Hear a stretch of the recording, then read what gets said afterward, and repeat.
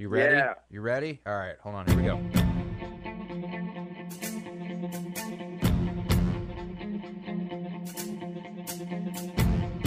What's going on, everyone? You're listening to the My Aggie Nation podcast. I'm Alex Miller with the Eagle, joined by Robert Cessna and Travis Brown.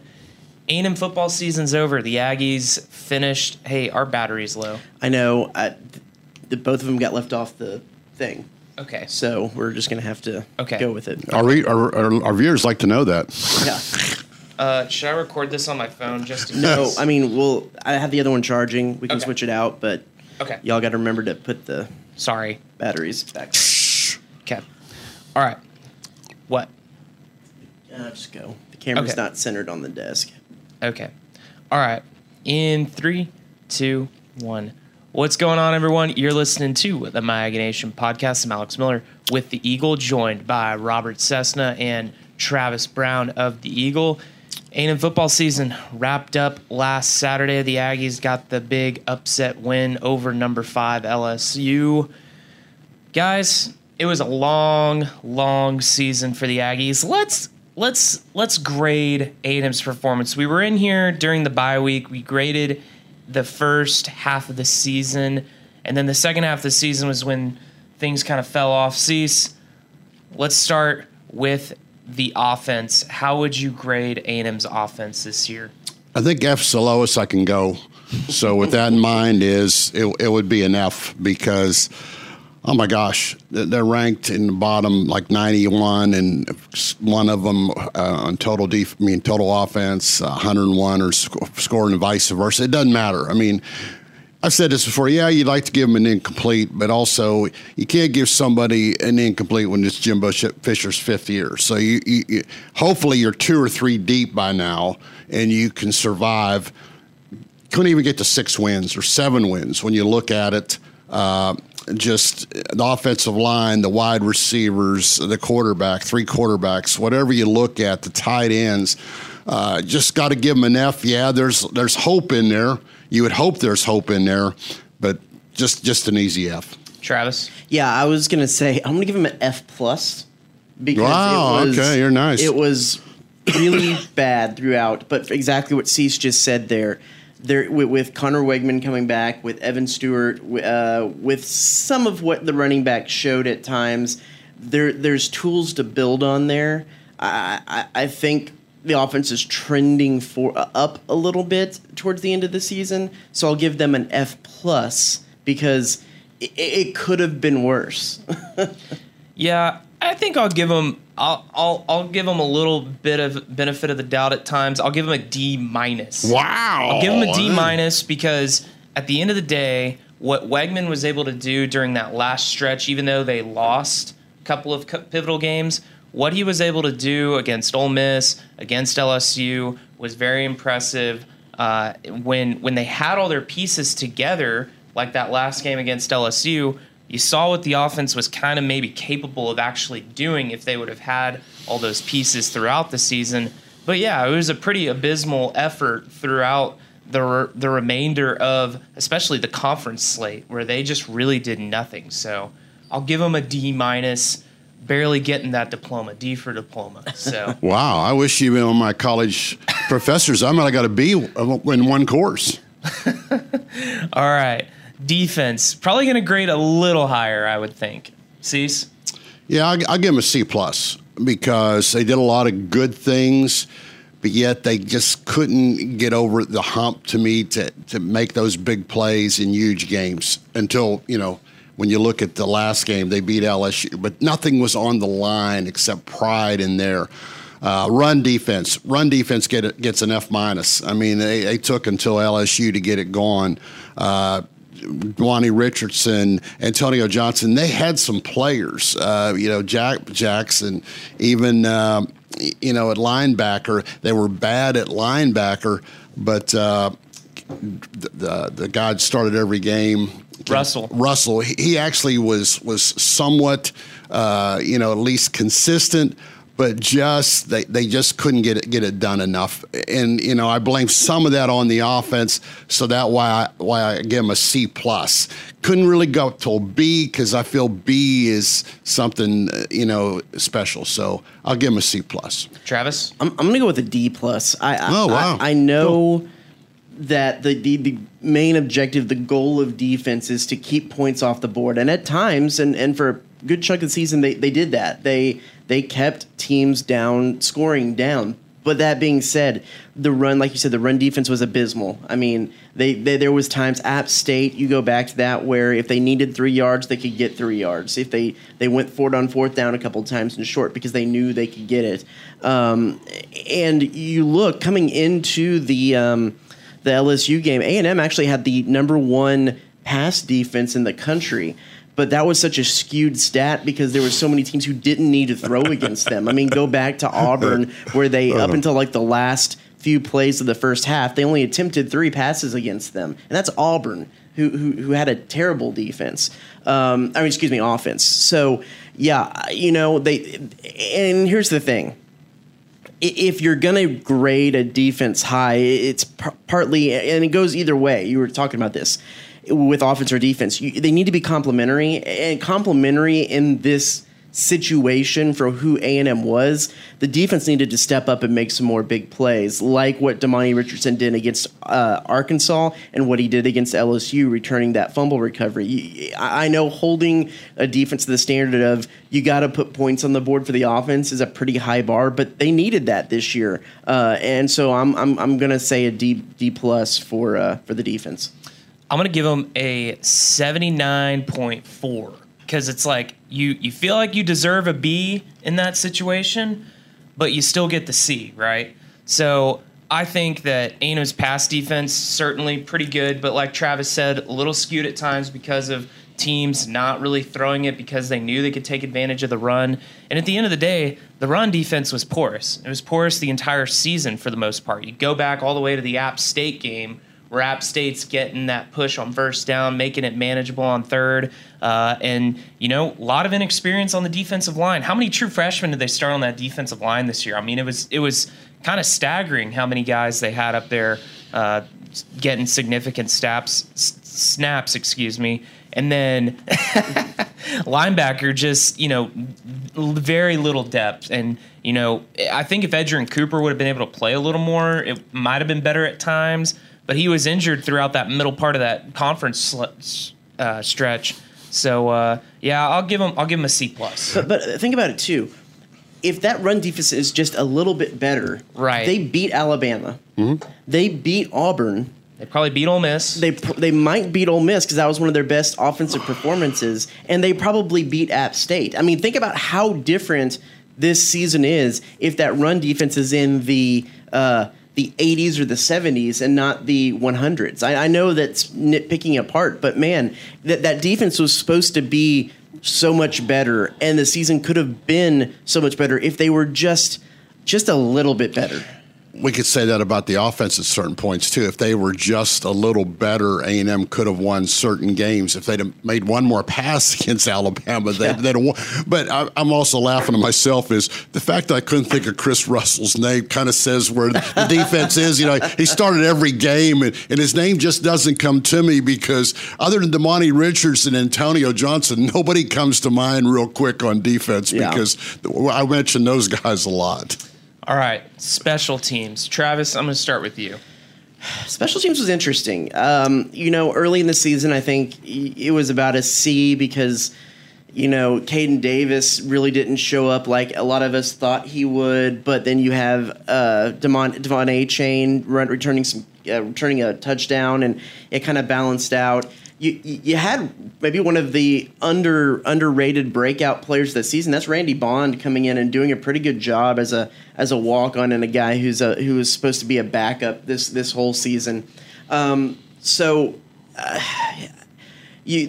a couple of miscues on punt catches, a couple from Anais Smith and a few from Moose Muhammad, and trying to catch balls and letting balls go over their head and punt.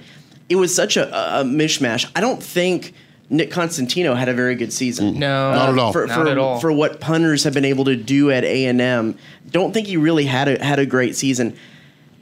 Give him a C. It was just average. There was some bright spots, but probably not enough. I'll give him a C. Cease.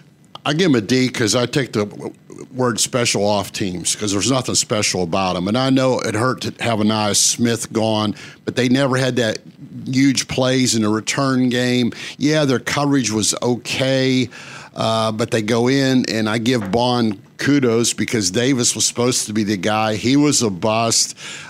Constantine, you got to remember, every year you think A&M punter might be up to win the Ray Guy. He wasn't even close this year.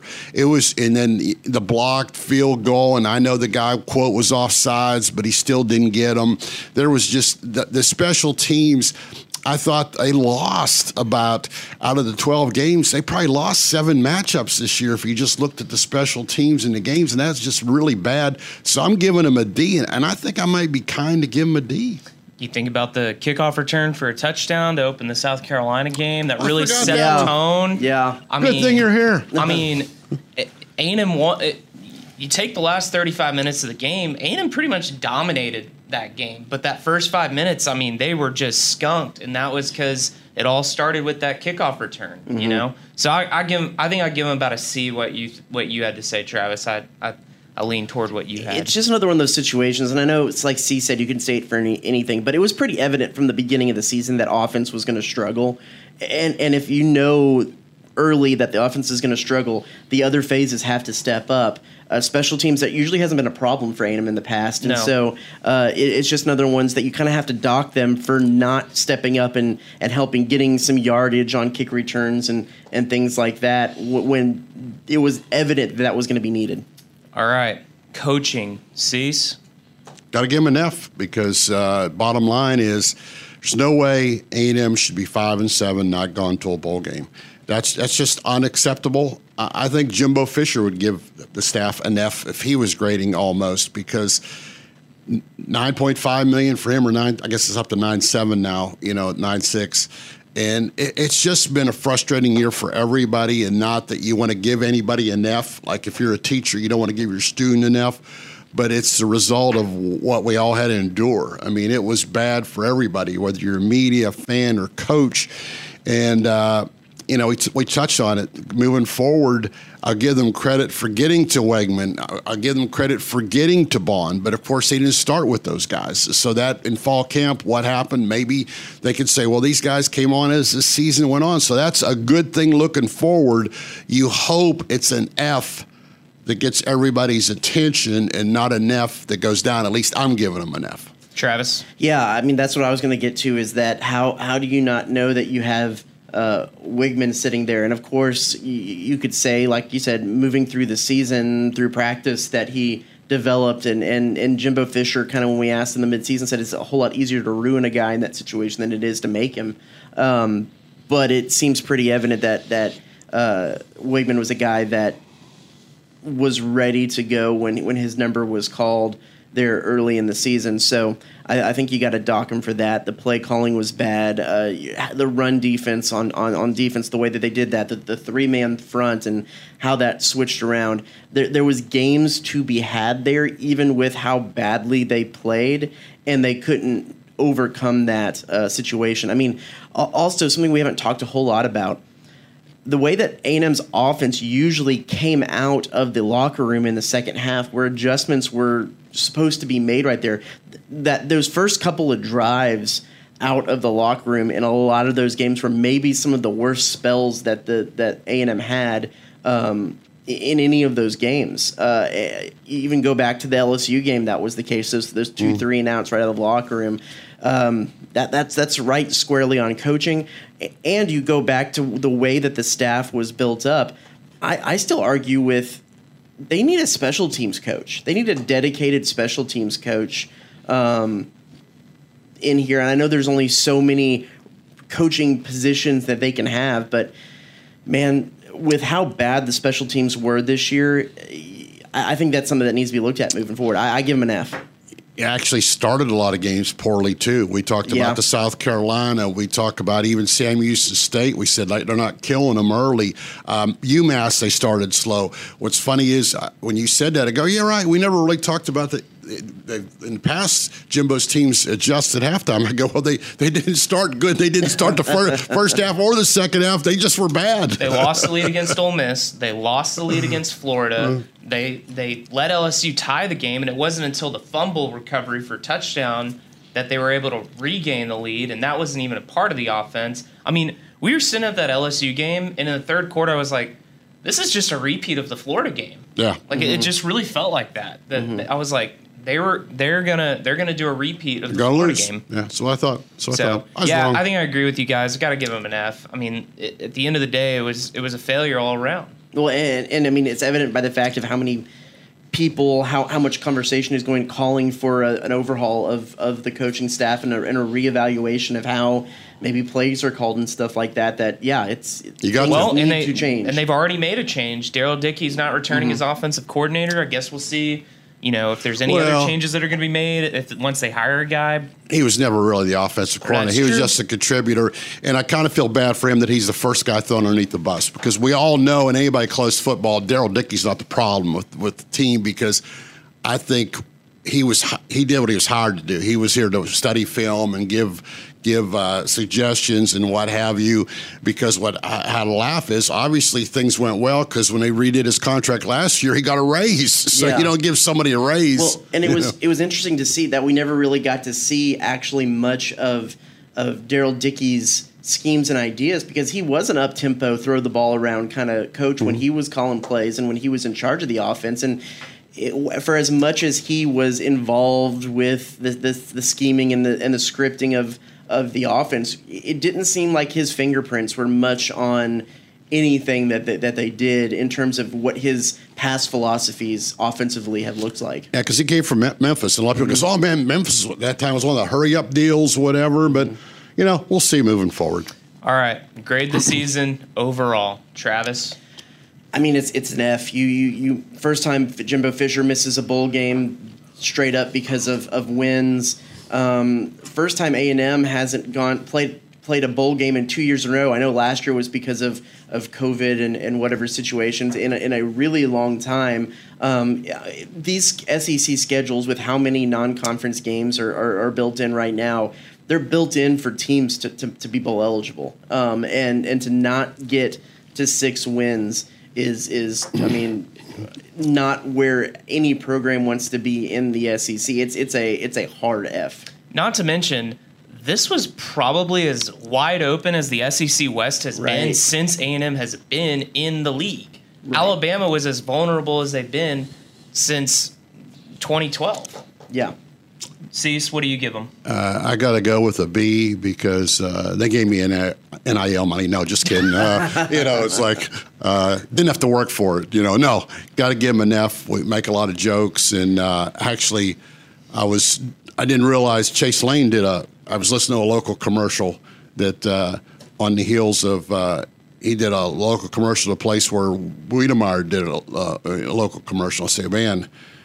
Both those guys did not have good years. I mean, and sometimes now I'm looking at that NIL deal, and NIL's changed everything. You got to have NIL, but I'm thinking, wow, some of those guys, like the coaches, Jimbo needs to give some of his check back. Some of those players need to give their NIL money back, and I know it's what we're moving forward to.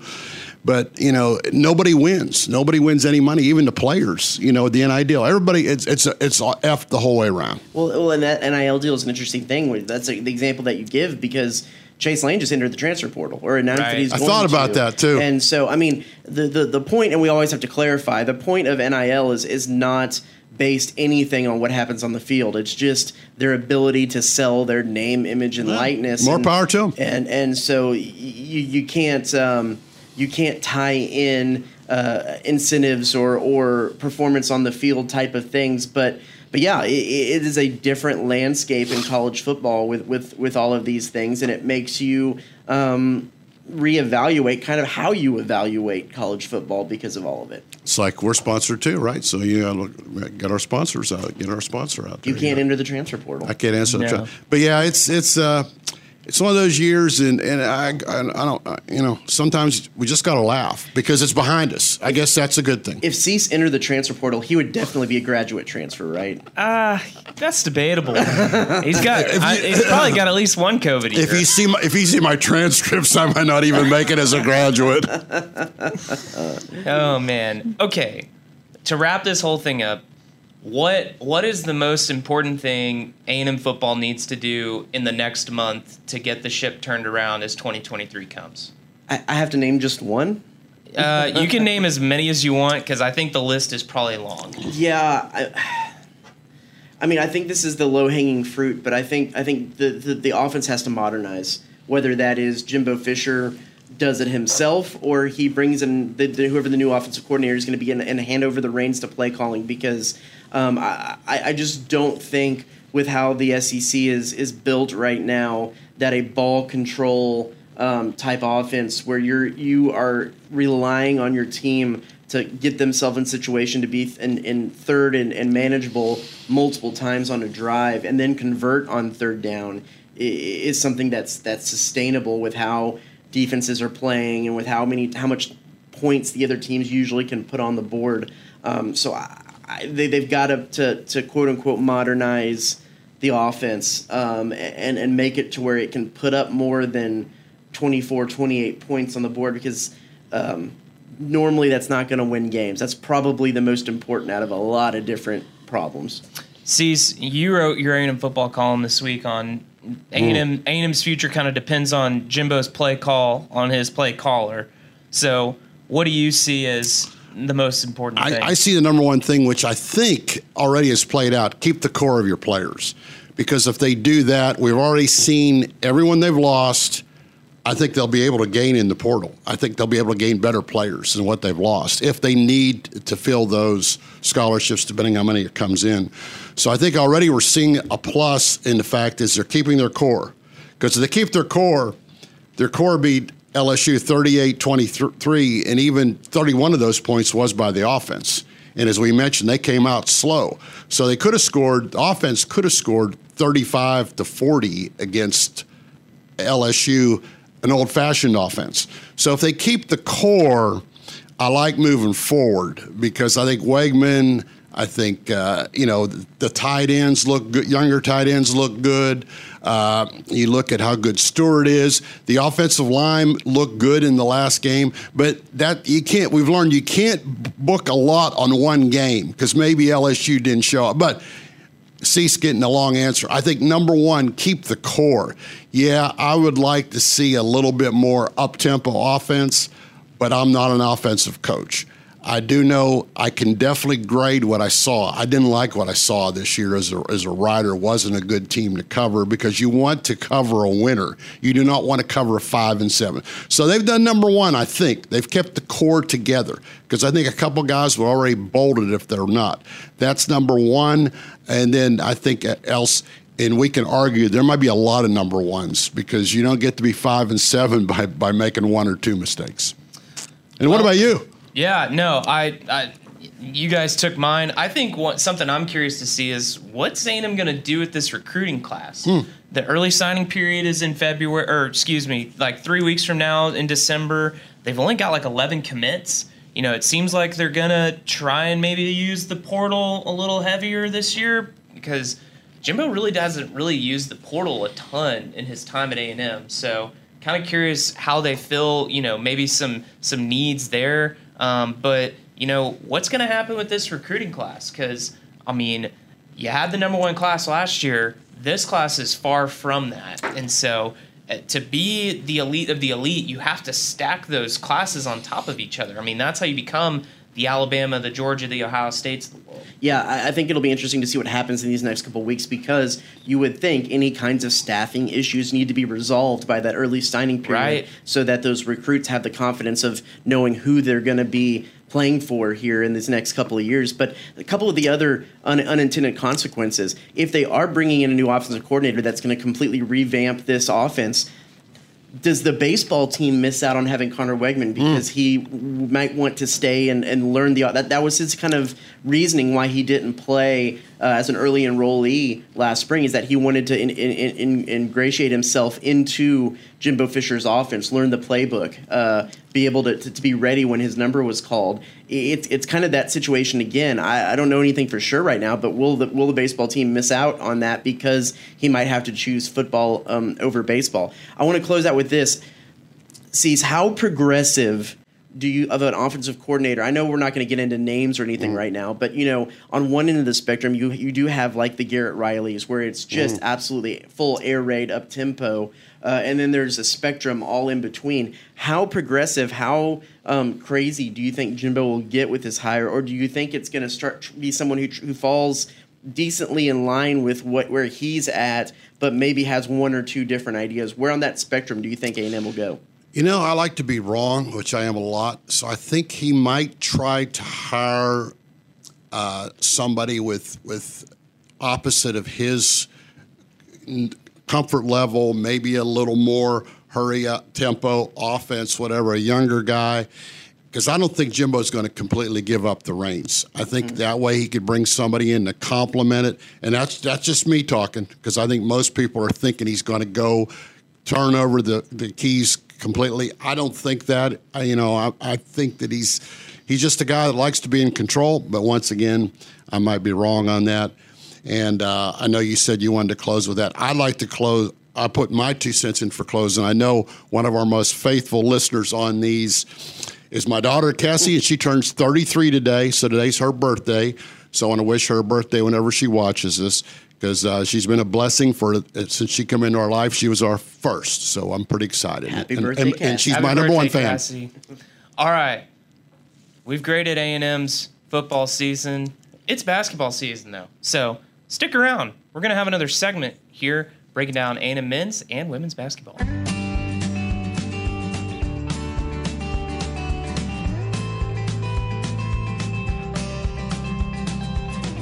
Welcome back to the My Aggie Nation podcast, everyone. I'm Alex Miller with the Eagle, joined by Robert Cessna and Travis Brown. A&M football season's over, so that means basketball season is kicking into full gear. The men, they're hopeful for an NCAA tournament breakthrough season in Buzz Williams. What is this, fourth year? Fifth? Fourth year. Fourth. And, of course, Joni Taylor, it's her first year at the helm on the women's side, so Travis, the men play. Well, I guess they both played last night. So yeah, how about that? Let's start with the men though, because they got a pretty nice little win over SMU. Pulled away there in that second half. Travis. Yeah, I think it's interesting. These last 3 games that A&M has played and will play: DePaul, SMU, and then this Saturday against Boise State, were 3 games that weren't necessarily on the schedule at the end of the regular season last year. But when Buzz Williams and his staff saw partially how much strength of schedule played into the decision for the committee not to make the NCAA tournament, they realized they got to bolster that non-conference slate a little bit. So they replaced what would have been 3 quad 4 teams in the net rankings with what probably will be 3 quad 1 teams. SMU might be quad 1, quad 2, depending on how their season goes out. But DePaul was a good win. Last night, SMU was a good win, and other than a slow start, they handled the Mustangs pretty handily. Boise is going to be an interesting one. It's a neutral site game, of course, when they get away from home. DePaul was on the road, too. When you get away from home, it helps those net rankings and what quadrant they are in on your resume. But Boise is a neutral site game and an offense that's really unique, really different, a team that Buzz Williams said the reason they were able to schedule them is not a lot of teams want to play them because of how different their look is. It should be another quadrant 1 game, and it'll be that final test. So kind of what I asked Buzz last night was it's a little bit of a risk to go in and change your schedule to add more to add better teams in non-conference to help kind of bolster that schedule. And for as much of a risk as it was, it's rewarded them so far. They also seem like they've been able to rebound over those 2 losses that they suffered in Myrtle Beach that were not necessarily great. The thing about it, though, too, is they haven't done well in these early season tournaments since Buzz has been here. But this is probably the best competition that they've faced in one of those conferences. So, if you go back, I think it was year 2, they're losing to Fairfield and teams like that. And those are like quad 3, quad 4 losses that you're suffering in these preseason tournaments. These Colorado and Murray State's been pretty much a perennial tournament team. They won 30 games last year. Right. That's going to be a quad 1, quad 2 loss. They're in a better situation now than they pretty much ever have been since Buzz has been here. Well, what's kind of interesting about that is you mentioned Murray State's very good in the Missouri Valley, so you always worry about that. I'll be interested because you never know what these teams are going to turn out with. I mean, it's like you hope because DePaul plays, in a tough conference, but what I've been reading, DePaul might be down a little bit this year, a little bit less than what they think. And SMU, the American Athletic Conference, you hope that's strong, but I really wasn't impressed with SMU last night because they didn't play good defense. Their ball handling was really suspect, and I actually went to the game for a change and watched A&M, and I like what I saw from A&M. But man, I go, they're going to rough time winning games in that conference if they don't get better on their ball handling issues. And you don't know that when you schedule these. Now, I think the greatest thing Buzz has done is go to the tournament, play those good teams, because it was a wake-up call. They're back to playing their defense the way they should.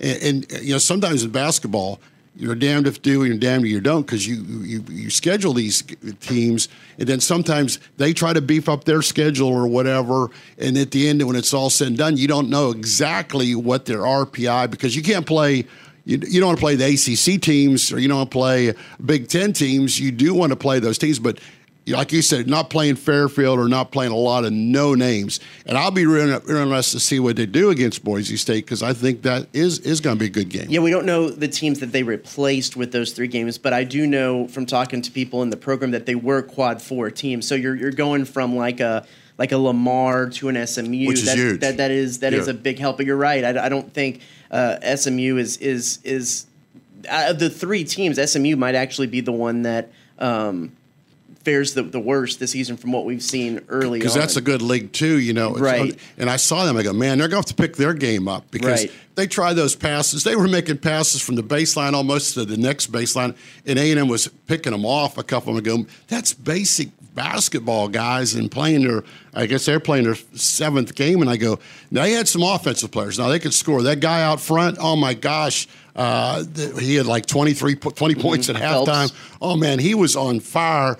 So, and then, people need to go out and watch. I always thought there'd be more people there because it took me forever to get in. And I'm thinking like, they're going to have a great crowd. They had a decent crowd, but they do play hard, which I think Buzz is getting back to that. And you have to mention Zach Nuttall. Brian Kidd, who came in and played. He was. I talked to him after the game. He was a little disappointed with his performance, but he was glad to be. He started the first 6, and he didn't play as much last night. I thought it looked like he did, and maybe. Yeah, I think he was just. It wasn't his night. wasn't feeling it, so they subbed him out. But he was glad to be back, and he said representing the city at a place he grew up watching a lot of games. Another thing worth mentioning in the men's game, and it's something that was talked about a lot last year when you're talking about A&M's non-conference strength of schedule, is the fact that in past years the SEC has had this rule that on a 3-year rolling scale, scale, you had to schedule your non-conference slate to average out to a net of 150. And that's either when the contract was signed or the end of the last year, if the contract was signed in the off season.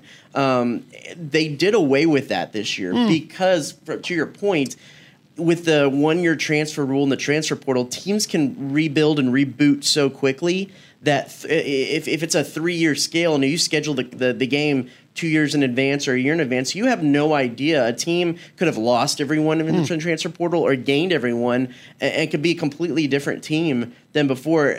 So that was also built when the RPI was the main metric. And net works just a little bit differently. So as Buzz was saying, it's a little bit of an antiquated system. They did away with it, but they hired HDI, which is an analytics company that A&M has used to help scout and not only self-scout, but scout other teams. The SEC actually hired them to help consult with teams on schedule building to make sure that their strength of schedule is something that the committee would like to see. So that's kind of the route they went. A little bit interesting change this year when it comes to that strength of scheduling in the non-conference. And Buzz added some new players, and you watch a little bit more of that Marble kid. He looked pretty impressive to me for a little bit, and he looks like he's all maybe even have more depth this year for A&M. I don't know. In that game last night, this is what my story was on. That game, I think a lot of A&M season is going to ebb and flow with how Henry Coleman was. He started the game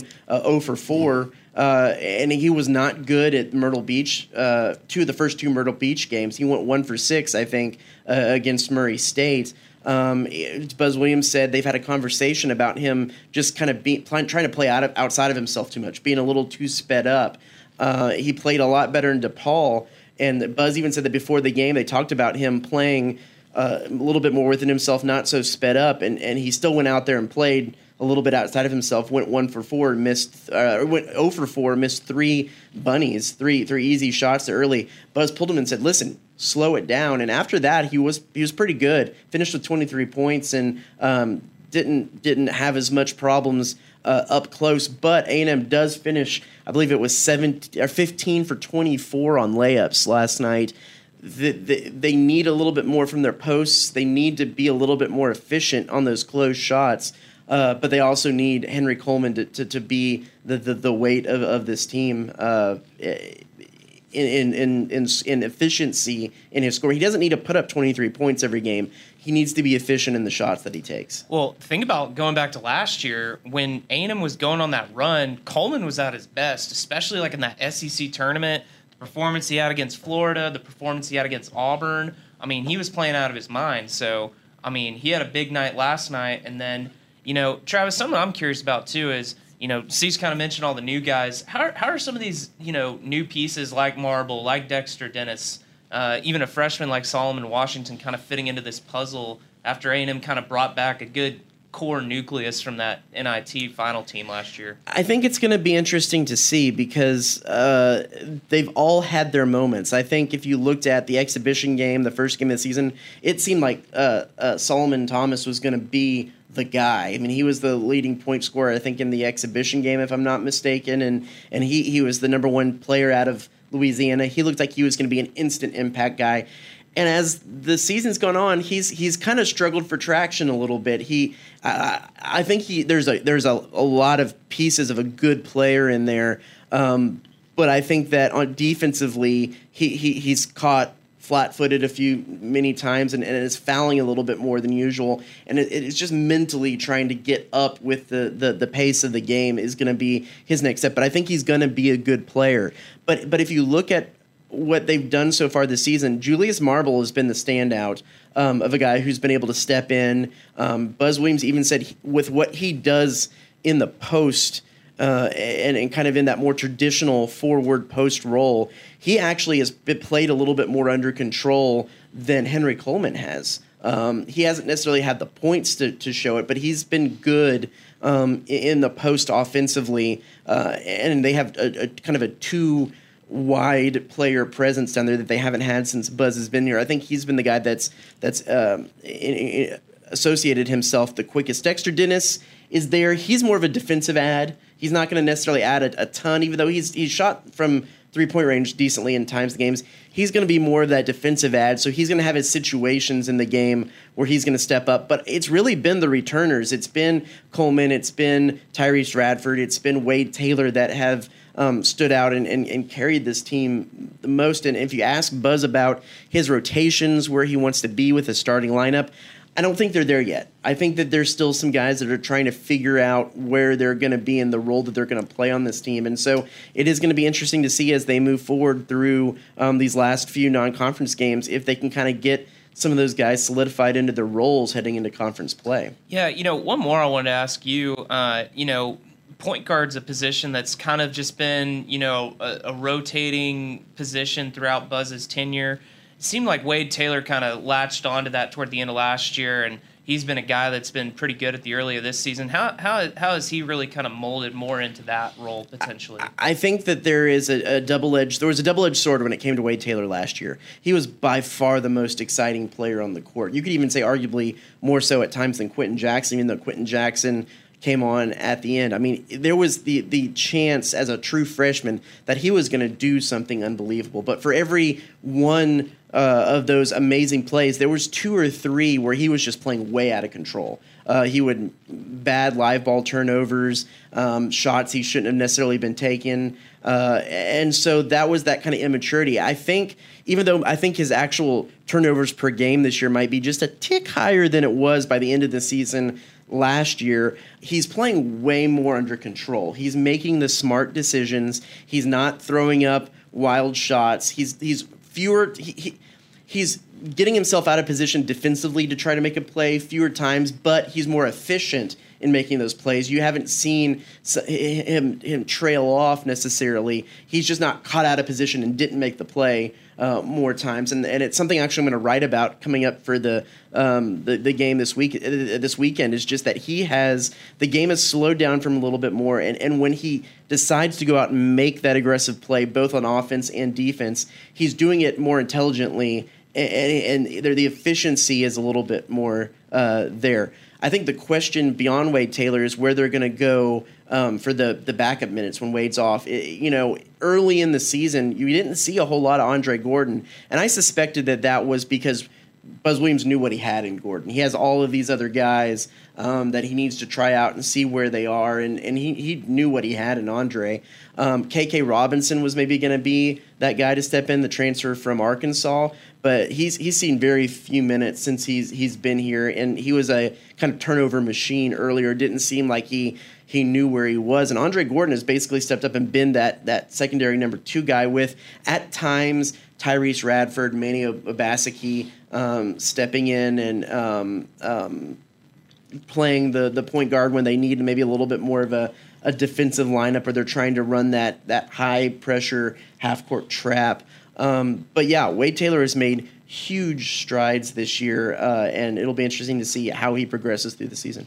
Not surprised Andre Gordon's emerged kind of as that second go-to guy. I mean, it kind of looks like he might become what Quentin Jackson was to this team last year, just kind of that solid veteran that you knew what you were going to get from him. Sure, you probably won't get the same kind of production out of him that Quentin Jackson gave last year, but he is a stabilizing presence, a veteran presence. And it's interesting because he's a guy that came in his freshman year, and Buzz always saw him as a 2 guard, but they just really didn't have that point guard his first year here, and they had to kind of force Andre Gordon into that position, kind of saying later down the line he'll settle into his more natural position as a 2 guard. But as it's gone on, and as they've kind of still struggled sometimes with depth when Marcus Williams left the team last year, and now with Quentin Jackson gone too, that they still don't have a lot of depth at point guard, and he's still had to stay there, but he has gotten better at his decision making, at his ability to not turn the ball over, and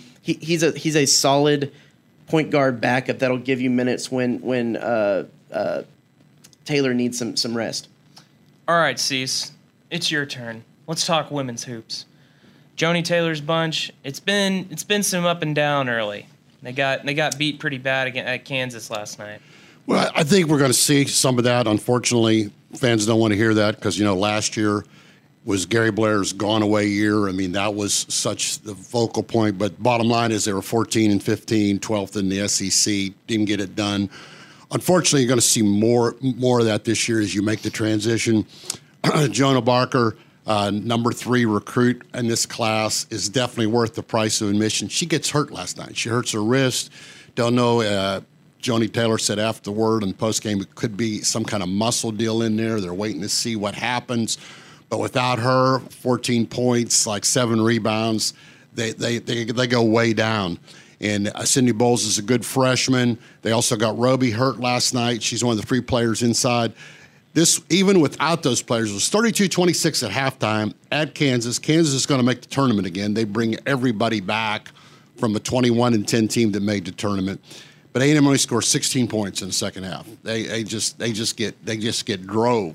And that's the problem when you're young and turning over. You're also in the SEC where you have a lot of top-heavy teams. They're picked 11th.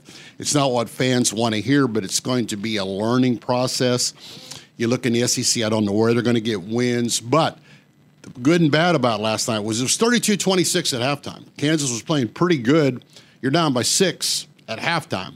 You go out in the second half, you lose by 30. It's a little bit like talking about that A&M football team. Oh my gosh, you don't look like you're that far.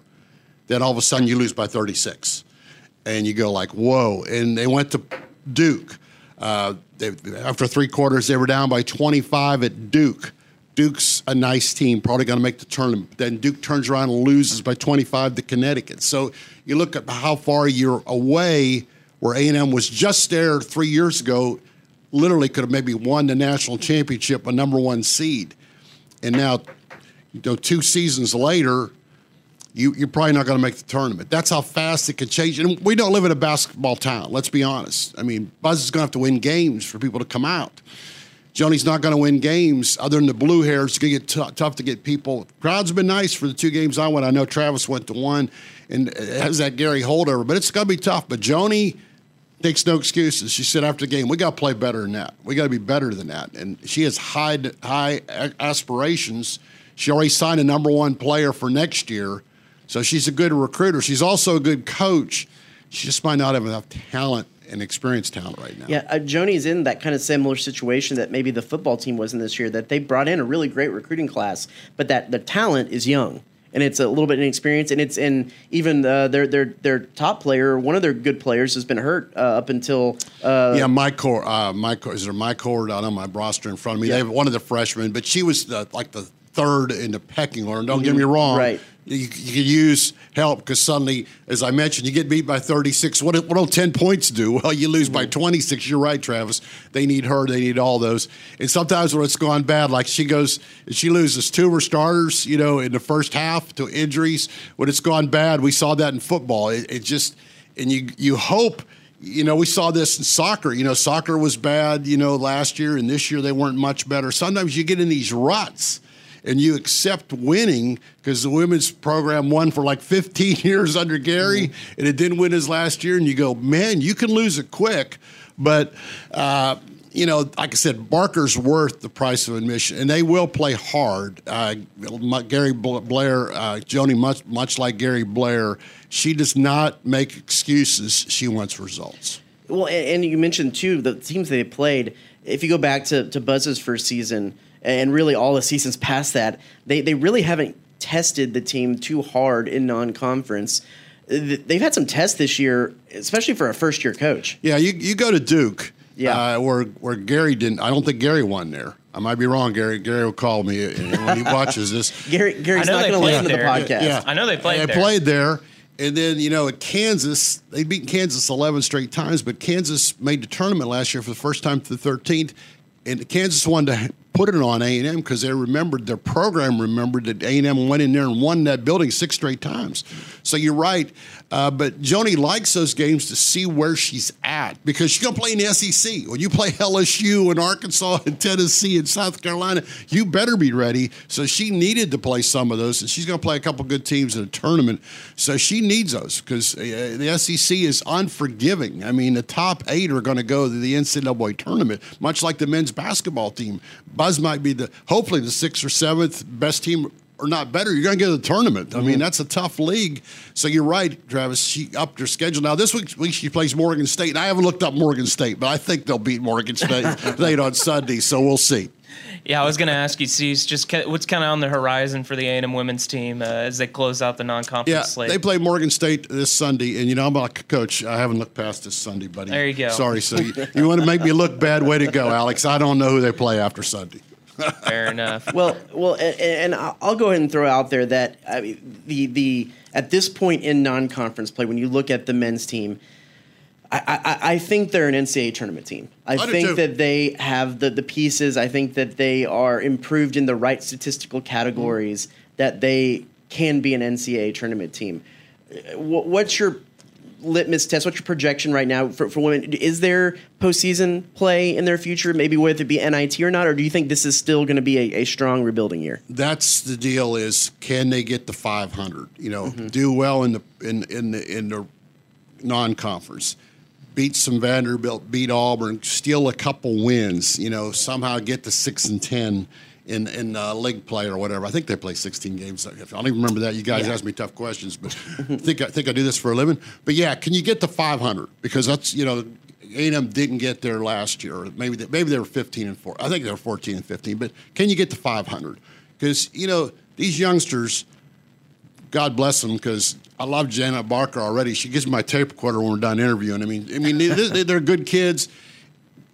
And they're used to winning. Losing, is tough when you walk in, and they might have lost 2 games in their whole high school senior year, all those girls, and they've already lost 3 games this year. They're not used to losing. So to answer your question quickly, Travis, can they get to 500, stay 500? Basketball needs to have decent seasons, especially the men's team. The men's team is carrying a lot because, we haven't talked about it, but football, not great. Women's soccer better than last year, but they're a young team. They're gonna get better. But soccer, one and done in the NCAA tournament. Volleyball, they're gonna have to find a new head coach.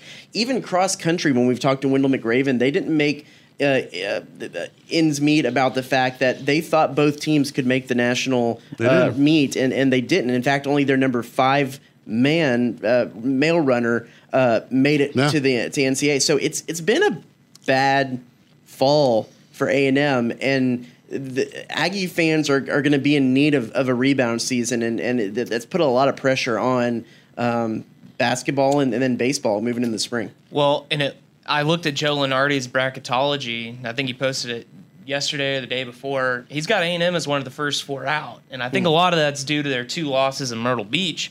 But if they go and beat Boise State, you start thinking that was more of just a bad couple days where they got run out of the gym real quick on a couple bad halves, and the team's starting to play more consistent, starting to find its way. We'll know where the men's basketball team is in mid-December when they go to Memphis and play. That's Memphis is for sure going to be a tournament team, and that'll be a good test of where A&M is, because that'll be playing against the field. Yeah, Travis wants to be traveling again in March. I'm probably not going to be traveling in March, and that's no Marriott points. So Cease will not be happy, but maybe I'll give my card to Travis when he's gone with Buzz. Nope, I'm going to take those Marriott points.